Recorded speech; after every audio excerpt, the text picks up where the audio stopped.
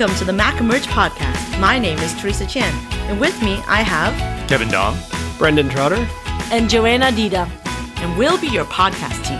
Our goal is to connect all the McMaster-affiliated emergency physicians so we all get to know each other a little better. We have so much great talent and expertise in this region. We want to highlight it into one regional podcast. Each podcast features one invited guest to speak about their expertise or interests. Additionally, we will feature external speakers who have delivered regional rounds at one of our teaching sites. And don't forget about the residents. We'll be featuring stories about our residents and what they've been up to as well. All right, are you ready? Let's get started with this month's episode. All right, hello everyone. Welcome to another episode of Whatever Happened to ... And so we're doing an alumni roundup really to see people who have gone on to do great things, having launched from Mac Emerge, having been a resident here. We're catching up with some of our illustrious alumni. And today I have the honor of being on the line with Dr. Sarah McClellan. Sarah, can you say hi?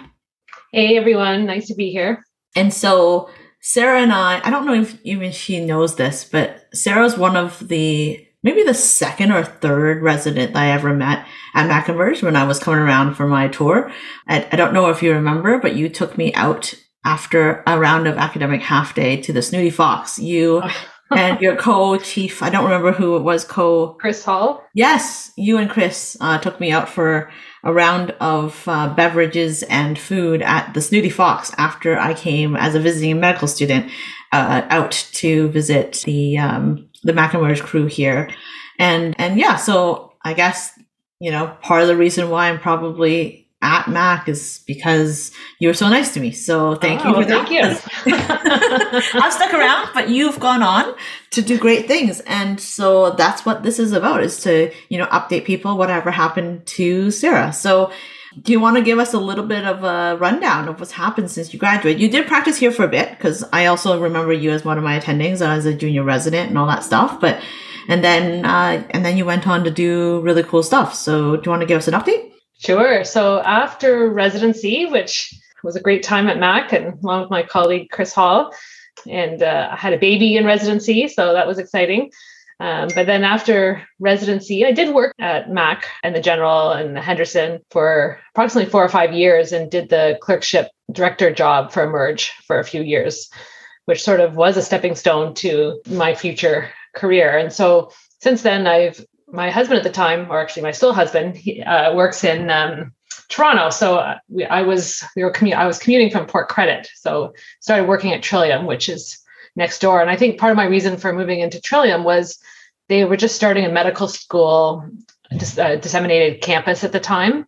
And so I knew there'd be lots of opportunities. And so was interested in education and expanding on my clerkship director role. So started doing a lot of teaching here at the UTM campus and at Trillium, and sort of grew my career here, and eventually moved away from Hamilton and set up full-time here and moved into a lot of teaching roles, was the site lead for clerkship here at Trillium as it started out in the medical school, and then eventually taught a variety of different things, took on some more leadership roles, and then have currently for the last 5 years, can't believe it's been 5 years, have been the Academy Director for the Mississauga Academy of Medicine, which is, there are 4 academies at U of T Med School.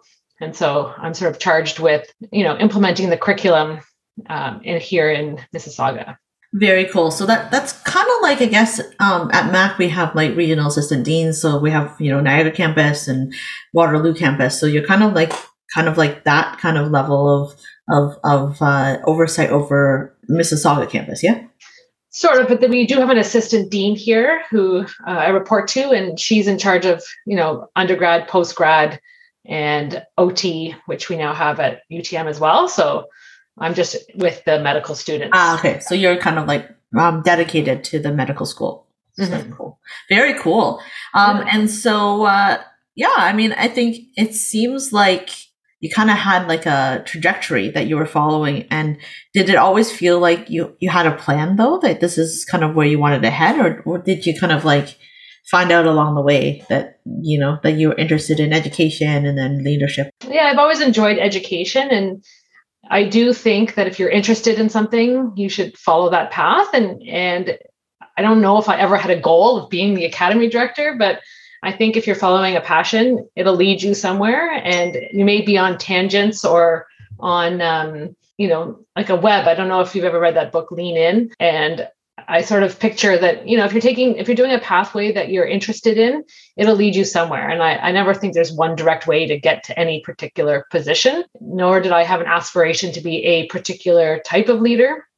I always knew I wanted to be in leadership and education, and was fortunate enough that this role came along at the right time and so on. So yeah, I mean, that really resonates. I think it actually resonates with some of the other people we've interviewed so far.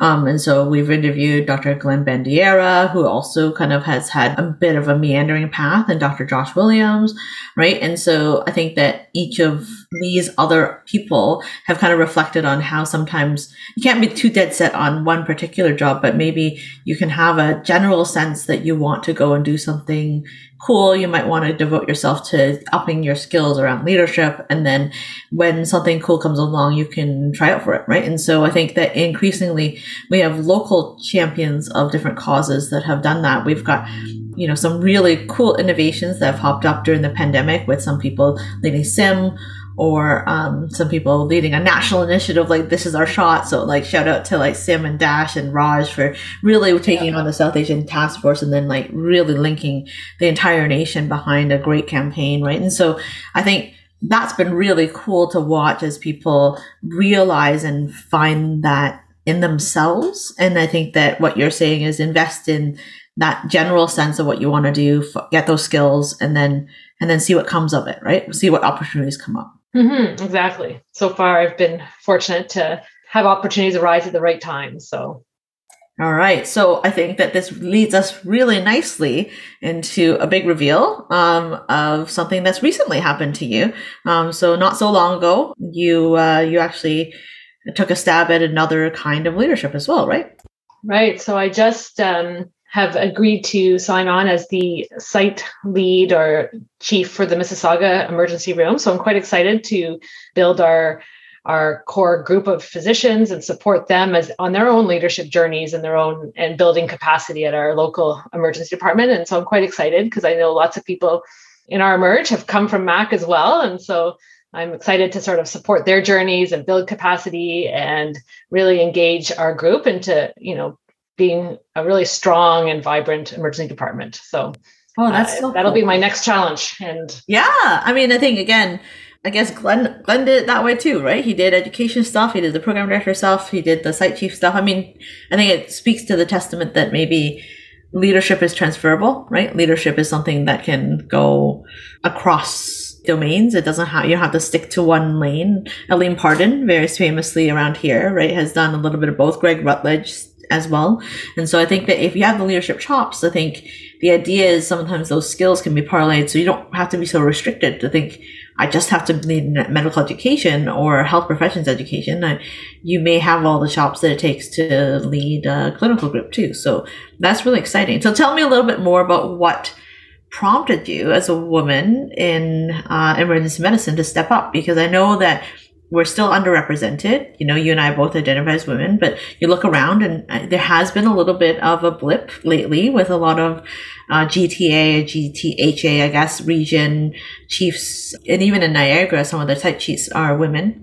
So do you have any pro tips for a young woman in leadership? Maybe is a para rep, is someone who's a medical student that wants to be like Sarah someday. Like, what pro tips do you have for gaining the skills and taking on these challenges and rising to the challenge?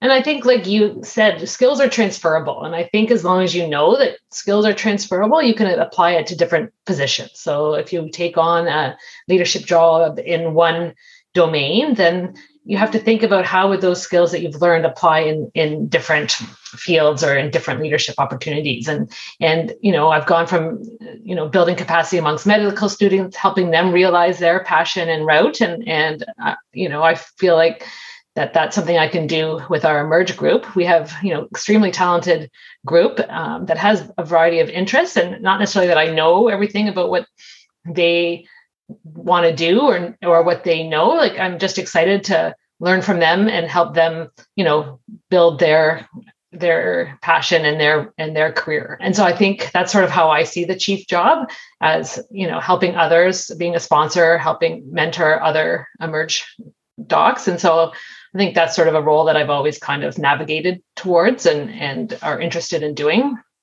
Excellent. So really that transformational leadership kind of like philosophy really aligned with your identity as an educator, bringing that philosophy of development into your leadership sounds wonderful, right? Well, we'll see if it works. I'm just starting out. It probably resonates with me because, that's who I am too. So like, I think you're preaching to the choir right now. So who knows whether my vision is going to be realized, but I'm excited to try. Yeah.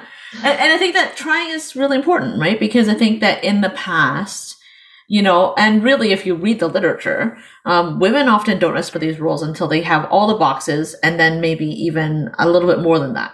And historically in studies, time and time again, it's been shown that men might step forward and try, when they're like 80% there, right? And I think that somewhere in between is a good place, right? And so you don't have to hit all the criteria, but if you have most of them, and if you have something that's analogous, maybe it's not exactly the exact thing that the selection committee is looking for, but you have something that's similar, that could be translated over, that could be explained that it's analogous. I think that will be really important to be able to highlight. And you don't have to check all the boxes, but if you check most of the boxes, then it's worth a shot, because you don't get jobs you don't apply to. Exactly. And I think there's always, at least for myself, there was always that a bit of imposter syndrome. Like, am I really capable? Am I really going to be able to do this? So tell me a little bit more about that. Like, you're a very successful woman in multiple leadership roles. Like, you're still saying that you had imposter syndrome. So what does that mean? Like, how did you get over it? Well, I don't know if I'm over it, but I'm joining a leadership job, and I haven't done an MBA. I've done a new and emerging academic leadership course, but it doesn't necessarily feel like I have the skills or have learned how to manage people perfectly. Like, we never took courses in human resources or people management. And so there's a lot of learning on the job. And so it does feel slightly uncomfortable, but you certainly can't learn or grow unless you're uncomfortable. And that's even what I tell my students, that you're not going to get better at emergency medicine unless you're uncomfortable and try your skills. So. And I think that a big part of managing imposter syndrome is also taking a step back and actually talking to other people in those leadership roles to realize that actually everybody's been maybe doing a little fake it till you make it, or no one else really has an MBA, maybe one or two other people, but the norm is not that you've done advanced training, or that maybe you do your MBA while you're in a leadership role. Maybe you do some of the courses that are out there to enhance your skills. I think there's lots of different ways that people go about this. And I think that normalizing that journey of being a leader that's constantly growing and that needs to upskill, just like any other kind of CME, continuous learning around leadership is probably important. So no one's ever really done, right? Exactly. And being humble enough to know that we don't know everything and willing to learn. And yeah. And it sounds like you're hoping that you can not just be a singleton leader. You're not going to be like someone that you're aspiring to just tell people what to do and then they'll do it. It sounds like you're hoping to empower and engage those around you to take up the mantle of leading parts and being empowered to make change. And, that's kind of within that transformational leadership framework, is really transforming that system around you to have everyone lead from where they are, kind of really in line with like the LEADS framework and things like that, right? Exactly. Yeah. That's hopefully the way it works. Well, I'm excited to watch what you do. I mean, if there has been obviously a great trend lately, like I said, Carolyn Schneider, Ekta Verma, Joan Cheng, right? Like, you're joining the ranks of some really accomplished, wonderful women leaders who have really taken up the mantle. And I mean, I think that it's just great to see more people step in those roles so that we can celebrate your successes, support you in your challenges. And I hope that you continue to stay in touch with us Come back to some of our CME and some of our leadership stuff if you want. And we're definitely here for you as a network of people that you can turn to if you want, like, outside.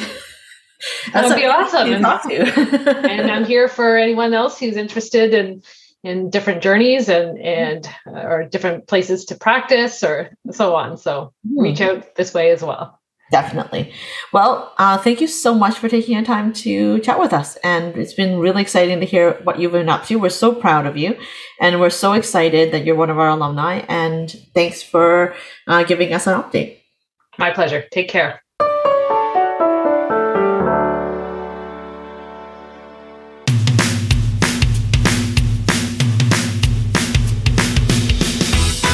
Thank you for tuning in to this episode of the Mac Emerge podcast. We hope that this brings you new information and helps you up your game so you can deliver better patient care to our region.